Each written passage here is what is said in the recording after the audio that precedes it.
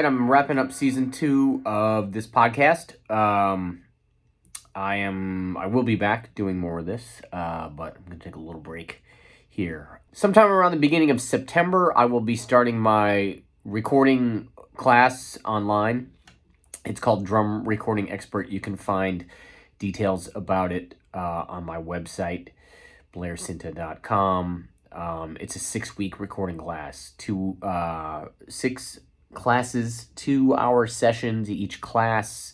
It starts with picking drums and cymbals at the beginning, and we finish with business stuff at the end. So top to bottom. I'm going to run that in the fall. It's going to be pretty limited class size, so if you're interested, head to my website and check that out. And as always, please share anything you can about this podcast and just help it grow and keep going. All right. This was definitely fun. I got to talk to a lot of people that I didn't know this season. That's one of the fun things I find pretty rewarding about this whole thing is just meeting new people. So, yep. Onward and upward. See you guys soon. Bye. And I didn't ask for credit on the records. I didn't care. Right. I mean, some of them I did. They gave me, but I don't care. I just want the bands to be successful and have a good journey. And I want the drummer, if he's not going to play on the record, I don't want him sulking in the corner. I want him to pay attention. And it's like, so next record, you're going to be playing drums on it. Yeah, because we all know that that happens to everybody at some point. Yeah, you get replaced, whether. And it's a bad feeling. It's heartbreaking. Yeah. And it's like your first record. You've been playing all over. You know the songs, but you're not playing on the record. Yeah. Did you have that experience not with Wire Train at all, but did you have that experience early on with anything? No. Okay. The only reason why I'm still, this is my opinion, that I'm still getting to do this is somewhere along the way, I've been the hook. You've got to be, you have to be the hook for the records. Like, nobody knows me because of chops. I don't have any fucking chops. I mean, I can play shit that's relative to the song, and I try to come up with things that are interesting, right? And often along the way, people have wound up mimicking what I've done, but I don't have any facility the way that most drummers do. I have a knowledge for what the song needs to be and how to build a song. And I'm just trying to be a hook. I'm like, you mean like that Pantera sound? Not that I'm ever asked to get that, but I'm like, you mean that thing? Like, that's like the harshest, craziest, fucking weirdest drum sound ever. Yeah, that was the original. I feel like every other kick drum sound before then was still some degree of normal. Right. That's just an ambassador with no front head and a bunch of blankets, right? That makes sense. But you're like, what the hell was that? Yeah. So, and I do know, was it a silver dollar duct taped to a Power Stroke 3? Okay. With 414 on figure 8 in the middle of the kick drum. No shit. Really? Yeah. Oh, bam! You just dropped some gold, dude. Far Beyond Driven was recorded here, so I feel like somebody who was there told me that. Actually, my head is like, can I see that drill bit? Like, I want. Because you're making me think. It's right here, man. Wow. So you just keep it loaded up, the battery, and you just. Yeah, it's just the Evans drill bit. Okay. And this sucker, I'm going to tell you what I've been doing recently. This is who makes this thing? Black & Decker. Okay. Lithium. Okay. 20 max volts. So I set it on 1, which is the lowest setting. Yep. I mean, I get the head on finger tight, and then I just go around gradually because when this thing hits a certain tension, it won't tighten anymore at that level. And I found the bit, the bit will just stop. You'll hear it. It knows. Yeah, you can hear it. Like, it just won't go anymore.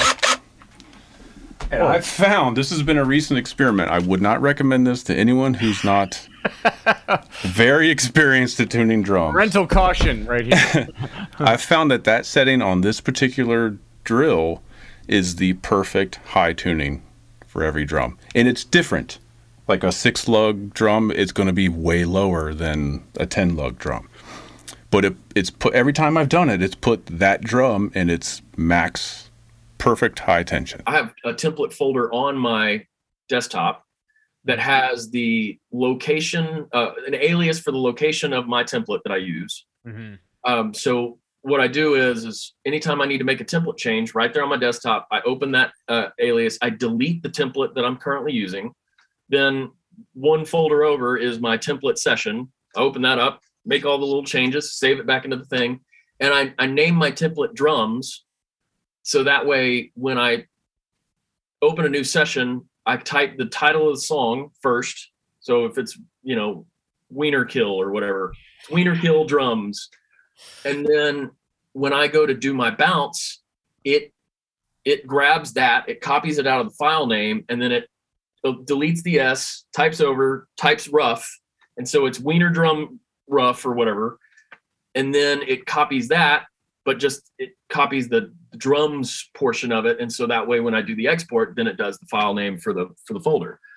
So all the way back from my template is me trying to get it to where I'm not ever typing anything into anywhere. The only thing that I type is the title of the song the first time I make the session, and then I don't ever touch anything ever again.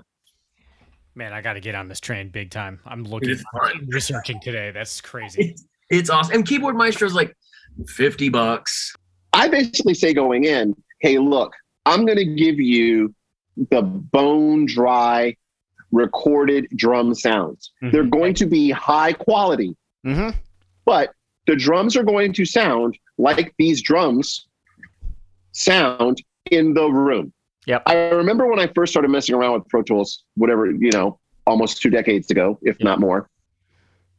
And I remember with my buddy Sean, the first time I ever actually had mics placed in the room and the drum set was in a place in the room sonically, where when I recorded them and listened back to what I recorded, it sounded like the drum sounded.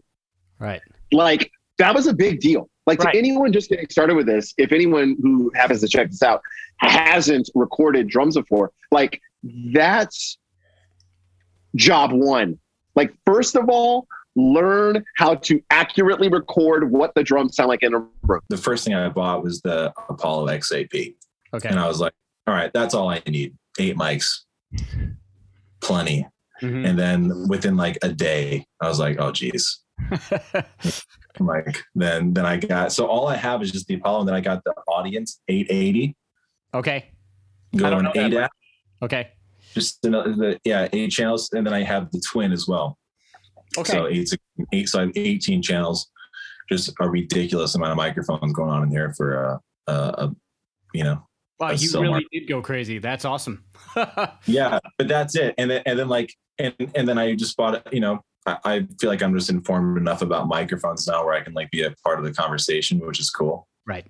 So now you can stand it, whatever after any gig and kind of understand when people are throwing random numbers around. You're like, oh, yeah, I know. Oh God. Like that was my worst nightmare. Like my worst nightmare. Like I'll talk about Megadeth and Metallica all day, but then as soon as like anyone starts to talk about microphones, I was always the first guy leaving. And now I kind of like, I like it. At the end of the day, I might think something like, how can you not do this? This is the best way to treat this part of the tune for me, but not necessarily for them. And they may not hear it that way at all. And it might be like, oh, I can't believe I'm losing this, what I think is a great idea and the perfect scenario for this thing because they don't like this thing. But it's okay. We're just working together. It's like having a conversation and coming out like, okay, well, I may not agree with you, but I respect that that's how you feel about it, and that's great. It's a thing called a MIDI Fighter Twister, and it's like a 16-button rotary encoder thing. Okay, and that's just you can buy it and you won't have any regrets. It's just an amazing thing. It's also, you can push it, you can turn it. You can add your own colors to it, like LED colors. Do you have one sitting near you? Yeah. Well, I can take it off my board. Wait. So it's this thing. Oh, yes. Oh, look at that. I can't wait to show the guys in the band that I'm actually. they're gonna love this. Why do they think it's janky as shit or something? Or like... No. The thing is, like, here it's with all the colors. The thing is, it's a genuinely fantastic device. But the only thing is that we've all, like, everyone has one. Oh, I see. Okay. And that's like a particular band where it's very much like it's electronic music, so there needs to be a lot of flexibility. Yep. But this thing is just it's the shit. But we've said it so many times, it's become a running gag. But I can advise anyone getting, dabbling in music production, get one of these. Yeah, it's just Neumann KM. What is it? KM 184. Yeah. KM. Yep. Yeah, KM 184s. That's and I talked with a lot of people about what to get, and for the money, yeah, those are for recording percussion. Those are really, really spot on. Like, you could get Sheps, or you can go, but even then, it's like, well, is the fact that it's double the money, are you going to hear it, or is it really going to change the difference? And probably at some point I will get more different options. Sure. But money's but going then more, again, more toward instruments at this point, a variety of sound. Right. Yeah. Right. I think that it more, like, if something comes back, it's more about, hey, you have a different kind of instrument, more so than, hey, instead of Neumann overhead, can you that change microphone? Yeah. Right. I think nowadays, as long as your raw files are recorded well, great pre's, great mics, great source tones. I mean, really, that's the name of the game. That's it. That your job is done. There's everything else is icing, really. Yeah, I mean, I find, I don't know if you've ever been asked to do this, but I've only been asked, I think, in 2 decades, one time when someone called and said, "Hey, when you do this drum track, do you do Beat Detective?" Like, what? I just take pride in the fact that knowing that I'm the same height as Stallone and Cruise. I just hang on to that. I mean, yeah. It's not the size. It's not your height that we're talking about here. That's no. What are we talking about, buddy? Oh my god! I don't know. You took it off course, dude. I don't know. I totally did. A lot of demo sessions. Yeah, so demo sessions. And everybody starts doing that. And then so I think if anything of that still kind of exists. Like Jerry does a lot of that. Miles McPherson does that. Dennis Holt. There's a lot of guys in town that do that. And I did that for like an 8-year period where I would do 3 of those a day, where the kit set up at one studio, and then you go, there's another kit and then they piggyback the other kit, and you could do.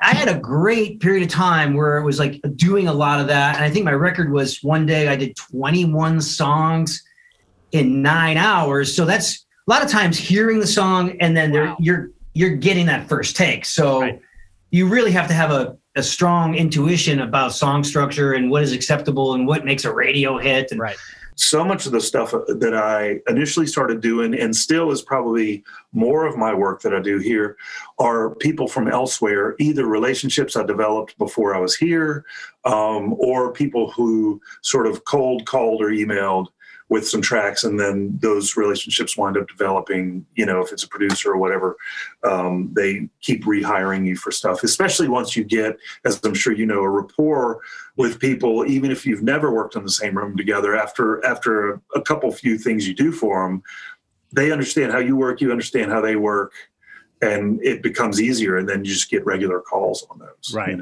But generally speaking, then and even now, I would say more of the work I do in this space are people that are not in Nashville. That studio you had with Vince and Dave, I don't know what the name of it was. It was the upstairs one. Yeah. Soma. I always loved that room. It was like a small wood floor that was like, sounded really good. It sounded great in there. And it's funny because that ceiling wasn't very high really, but it still sounded really great in there. Yeah. I think like a lot of things, and you know this too, it's like you have to play for the room you're in, right? And how you're going to hit the cymbals is going to be different. And you just figure that out. That's part of like the things that get instilled in you over years and years of playing. It's like, oh, what is the capabilities of this room? Should I be playing louder? Should I be playing lighter? Like things you figure out, you know. And sometimes, you know how sometimes like you do something and you sonically you think it's just amazing, and then you hear the mix. It's like a certain mic and you put up that you just, it's like Chad Blake or whatever. And you just think drums sound amazing. And then the artist sends it to you and that mic is pulled out and you're like, okay, all right, it's your record. Right. That was the thing. That was the thing that made this amazing. Exactly. That's the greatest thing about the technology of now is that somebody can dial you in on another part of the world and go, man, I heard you, you know, the latest video you posted, you did this thing. I don't know how to do that. Right. Can I get an hour lesson with you on Zoom and you can show me how I get that drum sound or play this thing or whatever.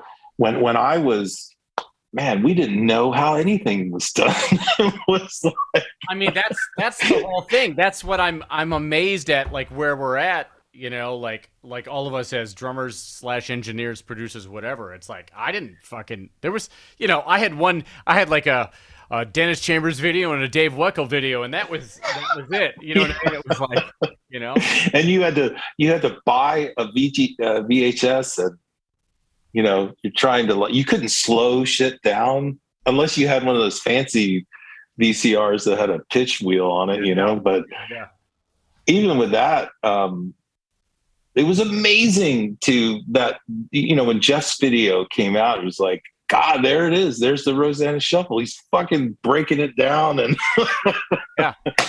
and now that's all such a given. That Levon Helm video is one of my favorites, man.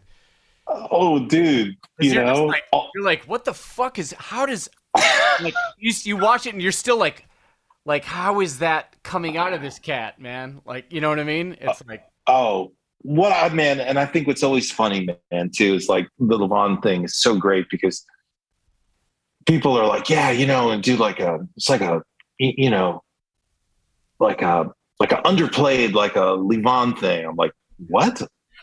What are you? Right. I'm like, have you seen The Last Waltz? Right.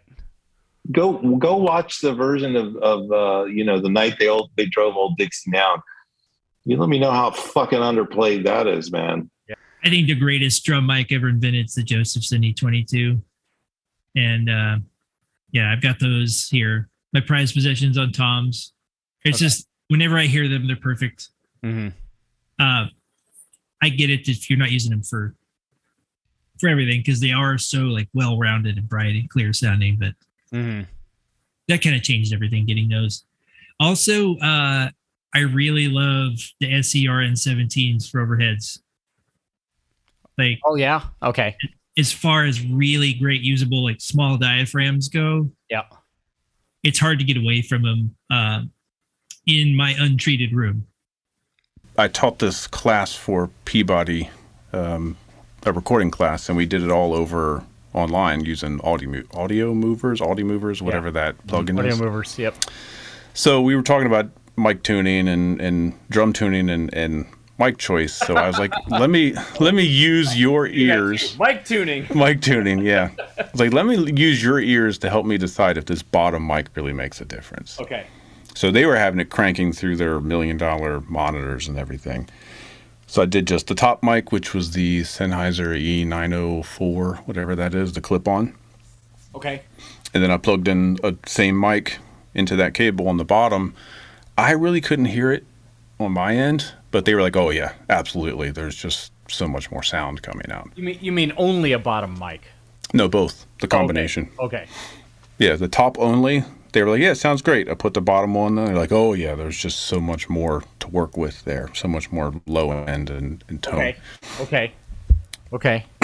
So I wouldn't do it if I didn't have those cables, though. There's no way in hell I would be running another line for that bottom mic. Are those the mics you're using at home on the bottom?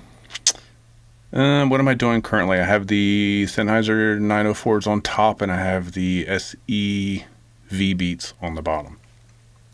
Similar clip-on dynamic mic. You're making me think. That cable thing, that's really intriguing to me.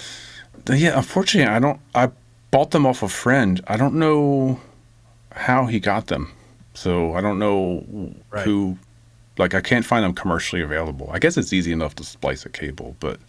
Yeah. But you know, I do feel like now that I've been doing this more and more full time, and especially recording my own dumbass at home, I get to stretch. You know, I don't have to play a stock fill because I know I'm not worried about getting this in one pass. I'm not worried about impressing someone or keeping up pace. So I push myself a lot now because this is the only opportunity that I have to do so, because I will not practice. There's no fucking way in hell you can get me to sit down and play drums without a band. It's just not possible. Do you feel like those things that you may stretch for survive in the tracks? Yeah. Oh, absolutely. And then I notice it immediately because I'll use a fill that I've never used before that took me a minute to kind of like craft or whatever. And then it'll become my default fill when I head into an actual studio. I'll start leaning on those things more. And so it's the only way that I've been able to kind of evolve, you know, which I don't know that I'm really moving the needle that anyone else can notice, but to me, at least I feel like I'm growing and I'm not just relying on the same old shit. And, you know, also if there's something pocket wise that becomes, you know, because, you know, when you're in the studio, you have to be your own worst critic. You have to remember where you fucked up to call for punches, and you have to catalog all of those dumb little things. And so I try and look for patterns in that.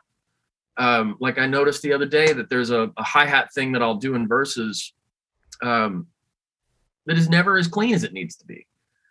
And so the next time I go to do it, I make sure that I do it right. So he basically said to me at that point, he said, listen, man, you should turn this room into a place where you can record your drums that's where everything is going. Yeah. Right. And this is like 20 years ago, literally 20 years ago. And it's obviously he was prophetic because that's absolutely the case. Yeah. Home recording is definitely where things have gone in great part. So at his, you know, sort of encouragement, I said, okay, I think he's probably right. You know, he basically said, look, you're probably not going to buy your home in Malibu, but it'll always be a little source of income. There'll always be someone, hey, can you play on this track? Can you play on that track here and there? Yeah. And, you know, I always tell people, it's like a lot of the time, if you call me and you happen to catch me on a day where I'm just like in my pajamas, eating Captain Crunch, watching cartoons, and it's like, you have a couple of bucks for me to pop out here and do something for an hour. Right. Absolutely. And if I didn't have the space, I couldn't. Yeah. Before this was a studio, this was Kate's office. Oh. And I was in like right when that pandemic started, I had a total guitar phase and I bought a couple half stacks. I had 2 half stacks in here. I had a Marshall JCM 800 stack, and then I had this EVH 5150. Like I was going, I bought a Piaggio Vespa scooter. I was going, this is all pre-buying a 57 microphone. You know, I had no microphones. Right. Just doing anything to avoid the inevitable. So how do the unions, how are they dealing with like home session world and things like that, or and subsequently how do you deal with it? Yeah. Well, without getting myself into too much trouble here, the union actually did a good job of coming up with a scale that was like a single song rate type deal. So, and it was very easy because you have to, in order to build through the union, you have to be a signatory and blah, blah, blah. And that used to be a whole thing. They simplified all that down so anybody could be that. Then when you're getting paid, they're also paying into the health and welfare and all that sort of stuff that comes with the union.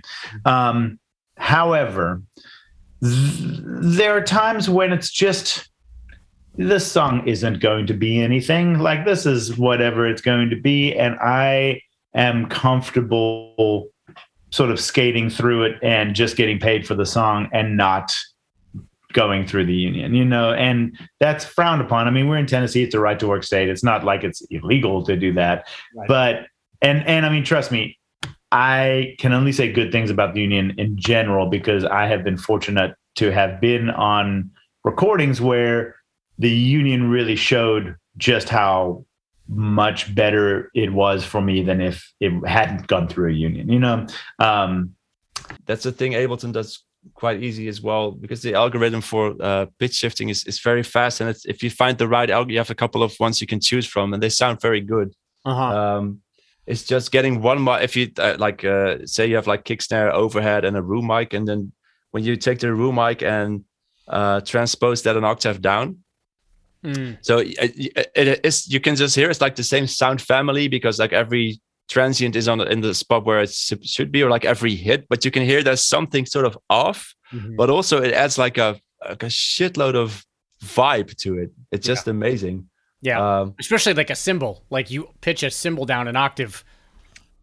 Like there you go. Yeah, There's Yeah. things going on in the background, but like, and it really is. It's a different kind of glue than limiting or compressing or distorting would do. But it's also glue. I don't know. I kind of like that kind of thing as well. Yeah. And majority of orchestra musicians are like, oh, you have to have this super dark old case for Piatti, and oh, you have to have this snare drum with super dry cable snares and everything, because that is going to pierce through it, and that's the sound. But when you record, when you deal with the microphone in the room and all that stuff, and even the purpose of the music, it's a completely different animal. So to understand why specific type of snare drum sounds great, or why specific cymbals sound great, or bass drums sound great, and you might, even if it says fortissimo on bass drum, you might have to play bits of piano because you get the low end according to the section. Oh, right. Of course, yeah. All those things according to the section, right? The room, according to not necessarily hitting the shit out of something, right? Because you're just gonna choke, and it's gonna bleed through every mic, and then they're screwed later. I'm going to try not to exaggerate, but I remember when they were setting up the rows of room mics, in the room. There was a close room, mid, far. There was one above. There was a stereo overhead, like a vintage broadcast, where you would have to twist. You twist a capsule to. And I remember looking up at it, and I could tell that it was an old, it was a vintage mic. And I said, I'm just curious, what's that mic worth? And the engineer is just wiring shit. He just says, I don't really know how much that's worth. I can just tell you the last offer we got that he turned down was up around $100,000. So like, well, look, you can buy a Les Paul for $100,000. Why? It makes sense. It's just so bizarre. But anyways, like I had FETs on all the toms, including snare shell. Like just the close mics on that kit. Wow. In the room just for drums. Right. I don't even know. Clearly, if I include that mic above me, you're looking at $150,000 easily. Microphones. How did you play after that? You play okay? Oh, way better. You play way better. And that's why some demo musicians, and there's that line that is not in the sand anymore. Like Nashville in the 90s was like, you're a road musician, or you're a demo guy, or you play on master recordings, or, now there's like everybody does everything, and everybody has to be a master of all, right? Just to survive. Right. But I think the demo musicians from back in the day were some of the greatest musicians, because you only have 35 minutes per song from hearing it to the finished product. So you totally have to rely on your gut and be able to take direction, but at the same time be so strong in your concepts and desires and musical ideas, and just be able to commit in that moment. Do you feel like because of all this recording with Jason that and that basically that time period that you're kind of used to, that has kind of like strengthened your gut intuition about like what the right thing is? And you know, not to say that you're not open, but you're kind of like, I'm pretty sure this is the right thing, you know? Yeah. Totally. I think that, you know, it's time in the trenches, you know, it's those 10,000 hours. So God knows how many tens of thousands of hours you and I have, not only from working on the craft, but applying the craft. But within recording, I think it did give me a concept of trying to mix the kit as an instrument, it's a bunch of components, but one dude's playing it as an instrument, you know, as a voice. Right. So make that sound balance the way you want it to come across.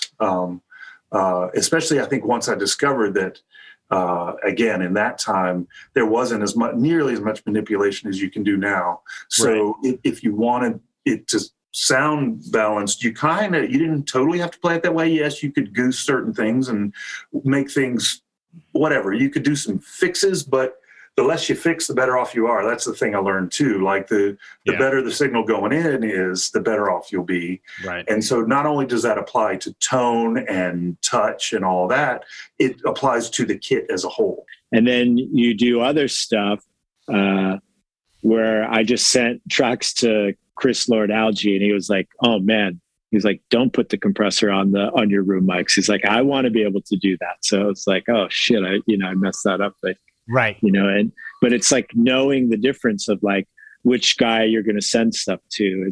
Is it somebody mixing at home that wants you to have presented in a way that it's like they can just throw it in their track and it's done, or am I sending it to somebody that's a proper mixer that wants nothing on there, right? Yeah. And I've had Joe mix tracks that have come out of here, and I purposely went to the sessions when he was mixing just to be like, okay, where am I blowing it and where am I not? You know? Yeah. And that's a pretty awesome experience to be able to go like, you know, try to get some stamp of approval, but also obviously more about improving and learning